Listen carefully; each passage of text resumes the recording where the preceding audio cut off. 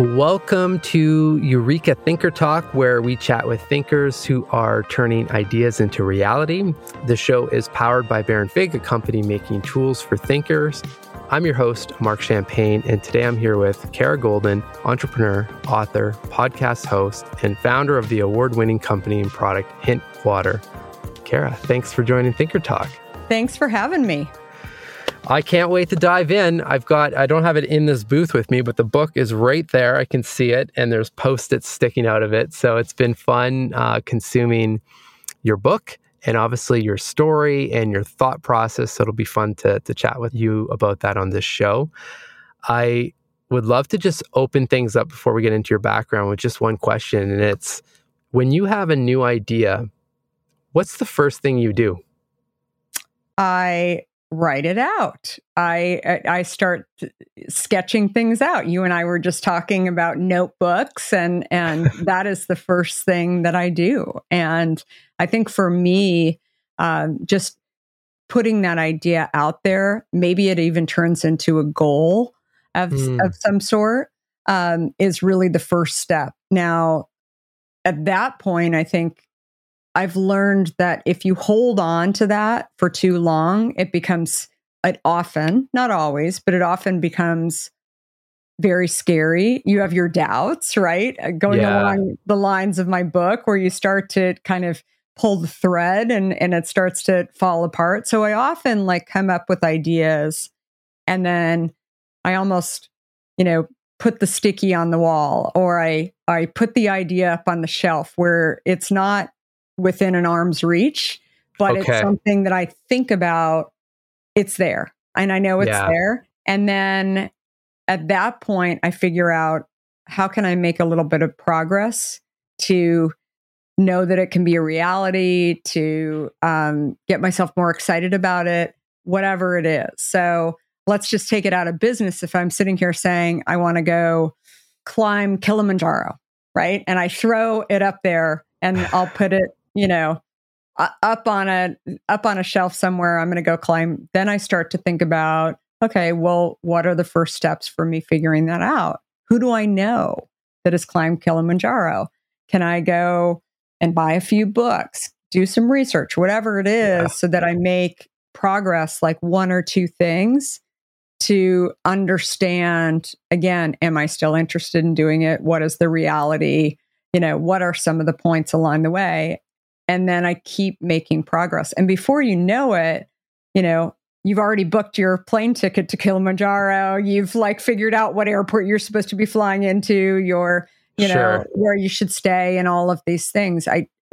When you're in that gathering phase, and again, this is in your, regular life or your business life, it's really the same thing. You pick up on things that you didn't necessarily know that you were going to pick up on, or get information about. But you write those things down, and you use them as more and more information to either make that decision that it's move forward, that you're making progress, or that you're, still really interested in it. Okay.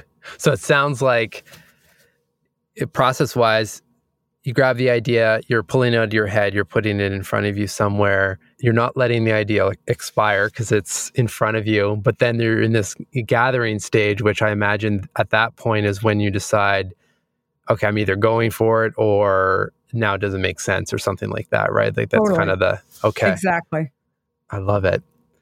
So I'm curious then, with just knowing some of your backstory, you were a very successful executive at many different organizations, or AOL being one of them, or America Online, as I hear you describing in full. At first, I didn't even realize that was the company, because he kept saying America Online, and I'm so used to it as AOL. As AOL. Right? So my question, though, you're on that track, and you're doing really well. What was the idea or thought process in your head to say, no, I'm going to leave that and try something completely different and start Hint? So for me, it was about, I felt like I had reached goals that I didn't think that were frankly attainable. I mean, when I started at AOL, it was e-commerce was just like barely getting started. People didn't know that, and nor did people necessarily believe that the world was ready to start transacting online. And this is, the mid 90s. I mean, Amazon was still just a bookseller. They were a distant, third to Borders and Barnes and Noble. I mean, that was the time that I was in. And so for me, it was really kind of waking up in 2001, when frankly the world kind of changed as well, at least in the US, where I felt like it was time. It was $1 billion in revenue to AOL, and I never thought it could really be that way. And I was on a plane every Monday morning from San Francisco to Washington or New York. And I thought, I've got 3 kids under the age of 4. What am I doing? I mean, should I take a little bit of time to spend time with them? I really wanted to have a family, and yet I'm absent a lot of the time. And it was something where I thought, like,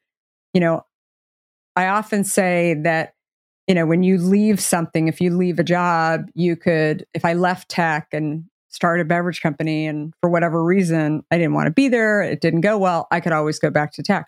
You couldn't really go back to your family, right? And like you couldn't get those years back. So it was sort of a different feeling for me. And so that was the point when I thought, it's time. It's time for me to say goodbye. And I did. And then I took a little time off, and I was kind of, not in a hurry to go find something. I assumed that I was going to get something else in tech because I lived in the Bay Area. All my friends are in tech, all my colleagues, that's like my world that I was living in. And I was getting inbound phone calls. Finally, I just said to everybody, I just want to spend time with my family. I don't want to be, half looking for jobs and half spending. I really want to do this. And so I took a couple of years off, which a lot of people had opinions about. And I kept thinking, if I did such a great job, why does it matter how long I, took off, right? Like that to me just seemed so obvious. But, frankly, I think I had more people worried about me taking time off than I certainly was. And then then that was when I really decided that I wanted to get healthy. I wanted to get healthy for myself, but I really wanted to get healthy for my family. And I found that, that was really the first time, frankly, where I was really paying attention to, what the baby food that I was giving my kids, what, kind of diapers. I mean, all of this, laundry detergent. Like I just became very interested in stuff that I had never really paid attention to. And I think this happens to a lot of people when they do become a parent, where, they start to look at things that they never really thought about. And so as I was doing that for them, I thought about some of the issues that I wanted to change in my life, including my health. I had gained a bunch of weight. I had terrible adult acne that I had never even had as a teenager. And my energy levels were low. And I thought, that's really interesting. I wonder if it's something I'm eating and that's what's causing it. And so I ended up looking at everything I was eating, keeping a diary. Nothing was working. And then had really given up. And then I looked down at my drink, my Diet Coke that I was drinking a ton of. And I thought, what are all these ingredients? And I mean, I think I paid more attention to what I was putting in my car than I did my own body for years, right? Not really thinking I was doing anything wrong because it was labeled diet. And for me, diet equated to health. And so that's when I did a little swap and put the diet soda to the Diet Coke in particular to the side. And I started drinking water, and I started to see dramatic changes. My energy came back. I started losing weight and my skin cleared up. And I thought, there's only one problem. Water is just so darn boring. It's boring, yeah. So darn boring. So this cannot be this like temporary measure. I needed to get on the program and I just couldn't do it. So I think I had a lime and a pomegranate on my counter. And I thought, I wonder if I slice it and just throw it in the water, what would happen? And this was like 17 years ago. And so I did it and it made water taste better. But then the funny thing is, kids were coming into our house and they were asking me for like strawberry water. And that's a sign. I had parents calling me saying, what kind of like strawberry water are you giving my kids? And I'm like, it's strawberries and water. I mean, it was just, I thought, this is just so interesting how something so simple and so obvious was not available on the market. Everything had either sugar or diet sweeteners in it. And I just couldn't believe it. In fact, when I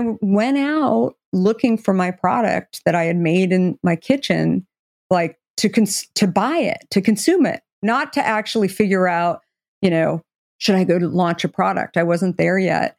I just assumed that San Francisco kind of sucked and they didn't have like good stores that would have this product. And even Whole Foods had just opened. And I thought, this is the store that would have a product like this, and they didn't have it.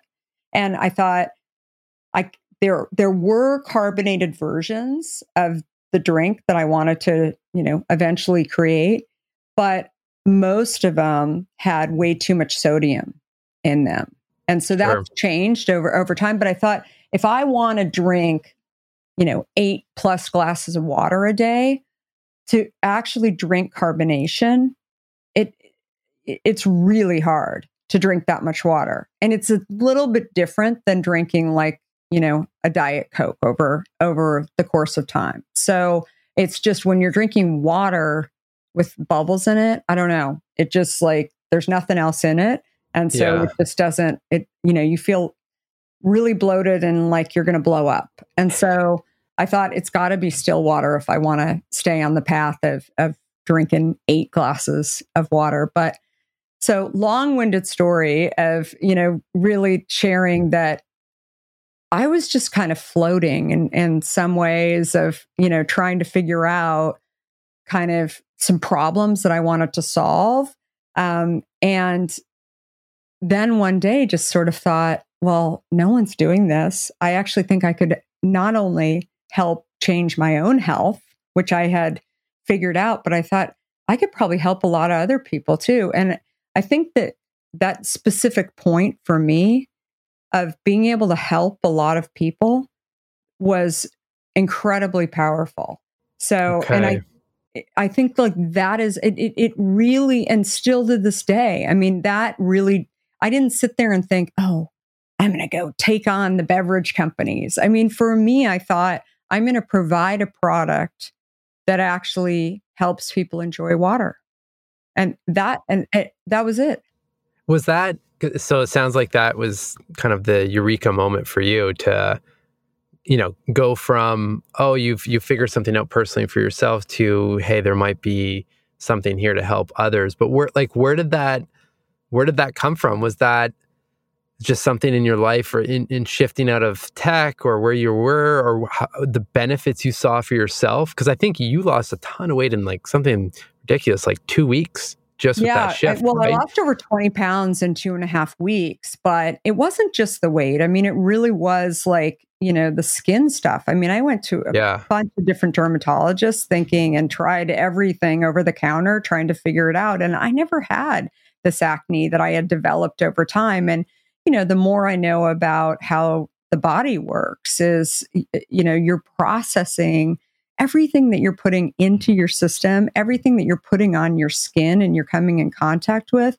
your body eventually is reacting to it. I think for me, it was on overload. And so, your skin is your largest organ. And so here I was putting these diet sweeteners in and my body just couldn't do it anymore. I mean, I was producing insulin, which is actually very common for diet sweeteners today, yet a lot of people don't realize that. And I think that my organs were shutting down. I mean, that is ultimately, that is an explanation for people who are dealing with adult acne. I mean, what is going on inside that you can't see, I think is such a key thing. And so as I started to fix myself, that's when I thought there's a lot of confusion out there. And obviously, people are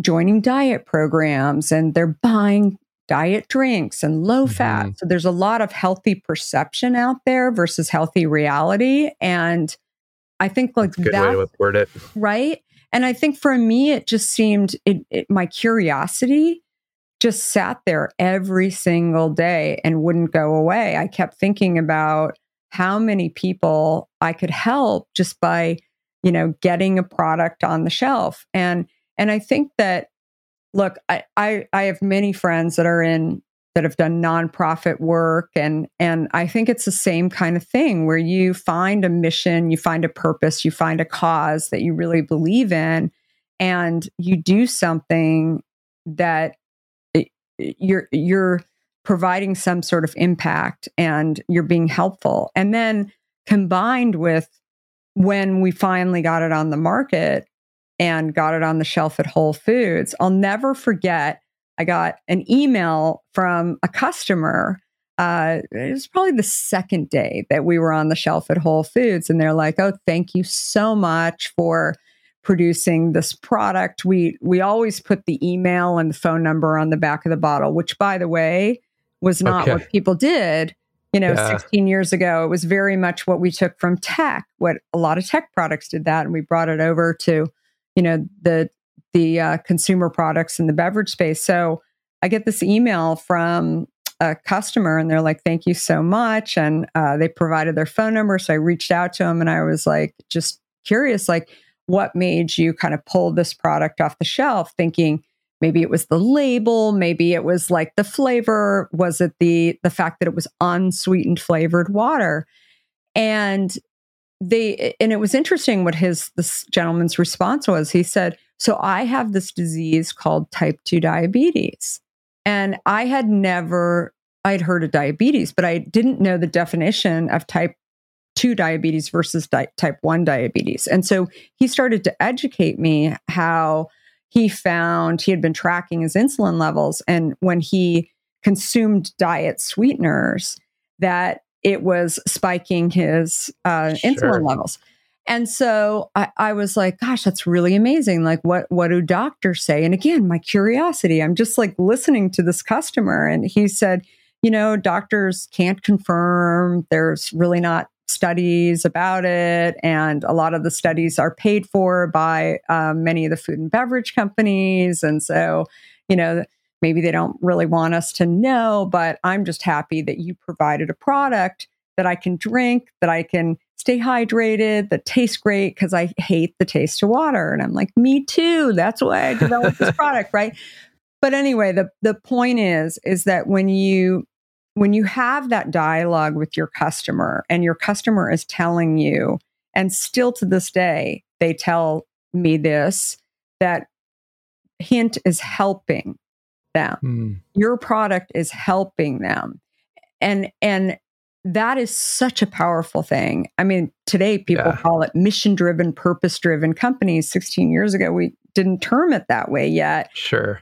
But if you have an opportunity to go do something that helps people, whether that's start a company or join a nonprofit, whatever, where you can get that feedback back from somebody who is being helped, somebody that you didn't know until you had this interaction, it's such a powerful thing. It helps, especially when you have a hard day, a challenging day, when you have a failure, you remember those consumers that are bummed bummed if you go away, right? And so I just think that that's such an important piece for everybody to know and remember. Love it. And there's so much, obviously, the story of how Hint started and all the backstory. You shared some of it. There's definitely more in the book as well, but I wanted to know a little bit about the book. And if the book follows that same vein of having this intuitive sense of, okay, this is next, like I want to help more people, and this could be a medium to do that. Like, where did the book come from?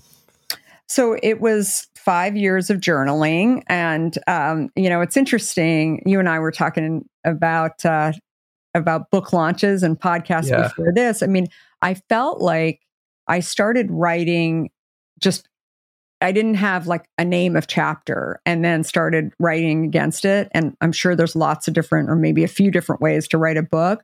But for me, I just kept journaling. And so this journal was like 600 pages at the end of 5 years. And so I thought, what am I going to do with this journal? And there's so many great stories in here. I would use actually from my talks that I was doing, or oftentimes, if I was even meeting with a grocery buyer and I'd tell the story of Hint and they'd ask certain questions, I would use those questions as my prompts. And so oftentimes I would have, my notebook with me and I'd write down like a question and then I would use it as a prompt. Sometimes I would answer their question while I was there, but other times I would think about if somebody's asking me about, how did you raise money? And then I would go and I would start journaling on that. So I wasn't even coming up with my prompts, right? There wasn't anybody. Okay. I was using what people were asking me to come up with prompts to go from and to write from. And so that was really the beginnings of writing the book. And then finally, after 5 years and 600 pages, I thought maybe I should like publish this journal, and then people could read a lot of these stories and it could help them, because a lot of these talks that I was doing, I was hearing back from consumers. I heard you talk yesterday. That talk, what you said about X was really, so helpful to me. And I thought, if I can get this out there, that would be amazing.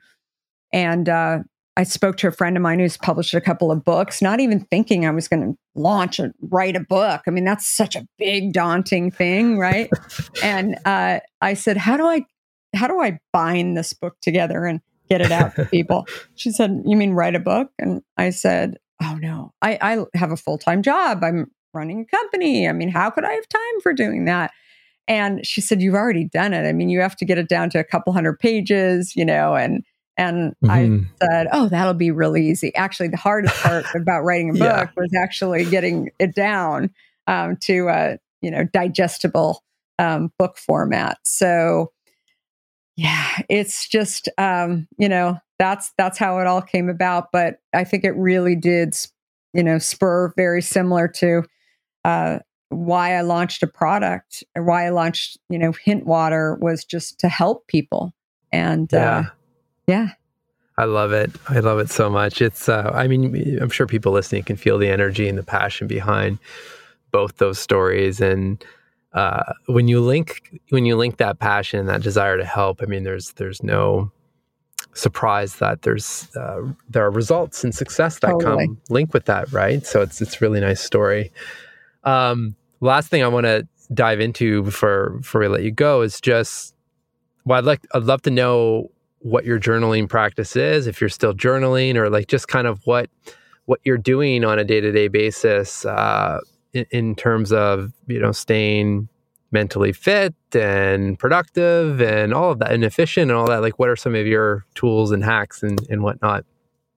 Yeah, well, I think I'm constantly ideating, innovating, however you want to, think about it. And so I'm sketching out a couple of ideas every day very naturally. I find that once you start getting in the habit and getting in the practice of it, it really does become very natural for you to be doing it on, every couple of days. I can't say that some people practice it like every morning, they get up and they like meditation. I mean, they really get into that practice. I don't really do that. I find that for me, it tends to come towards the end of the day as compared to kind of exercise. And that tends to come towards the beginning of the day. But, I think you just have to find that time that really where you want to commit, right? Into thinking in that direction. And again, I think my brain is so used to being on that pattern now that it just comes very naturally to me. So is this that when you're at the end of the day, this is grab your notebook and just kind of unload what's on your mind? Or if you're coming to the end of the day and that particular day, there's been an idea floating around that you're putting that down on paper and just thinking it through? Yeah, I think it ends up being an ideation of, what else could be. And oftentimes it'll be, maybe I'm giving hints throughout the day and sort of my conversation. And so that's kind of how it comes to be. Amazing. Well, last question for you. There are so many awesome lessons in the book, and you've just had such a wonderful career and continue to have a wonderful career. I imagine you've picked up a ton of different lessons across your work and your experience. Is there anything that, just is top of mind that you'd like to leave with us as the listeners? Something to think about or prioritize or whatever. There are no rules with this. Yeah, I think that the most important thing to think about is that you don't have to figure it all out, right? And I think that so often, we're on this race, or we think that, we have to go and do something, in 6 months from now, next week, whatever. Instead, I think that, giving yourself a break and actually ideating and starting to think about things and making progress towards a goal is the most important thing. And when you freak yourself out too much about these ideas, these goals, whatever, then oftentimes you just don't do them. And I think that the idea of actually making steps and making more progress towards something, you find that you're almost there. And then, then you can actually really throw the gas on. But I think that so often fear gets in the way of potential failure, potential, I could never do it. And I think that we need to stop ourselves from going in that direction before we even start. Such a great message. Well, that is a wrap, everyone, for today's Thinker Talk. Kara, where can listeners find or connect with you? Yeah, so Kara Goldin with an I all over social media platforms everywhere. And hopefully you'll get a chance to pick up my book, Undaunted, Overcoming Doubts and Doubters. And I really appreciate this, Mark. Thank you. Thank you. And thanks, everyone, for listening. Links are available in the show notes. I'll have everything that Kara just mentioned in there. Remember to subscribe to Eureka if you dig what we're up to. Until next time.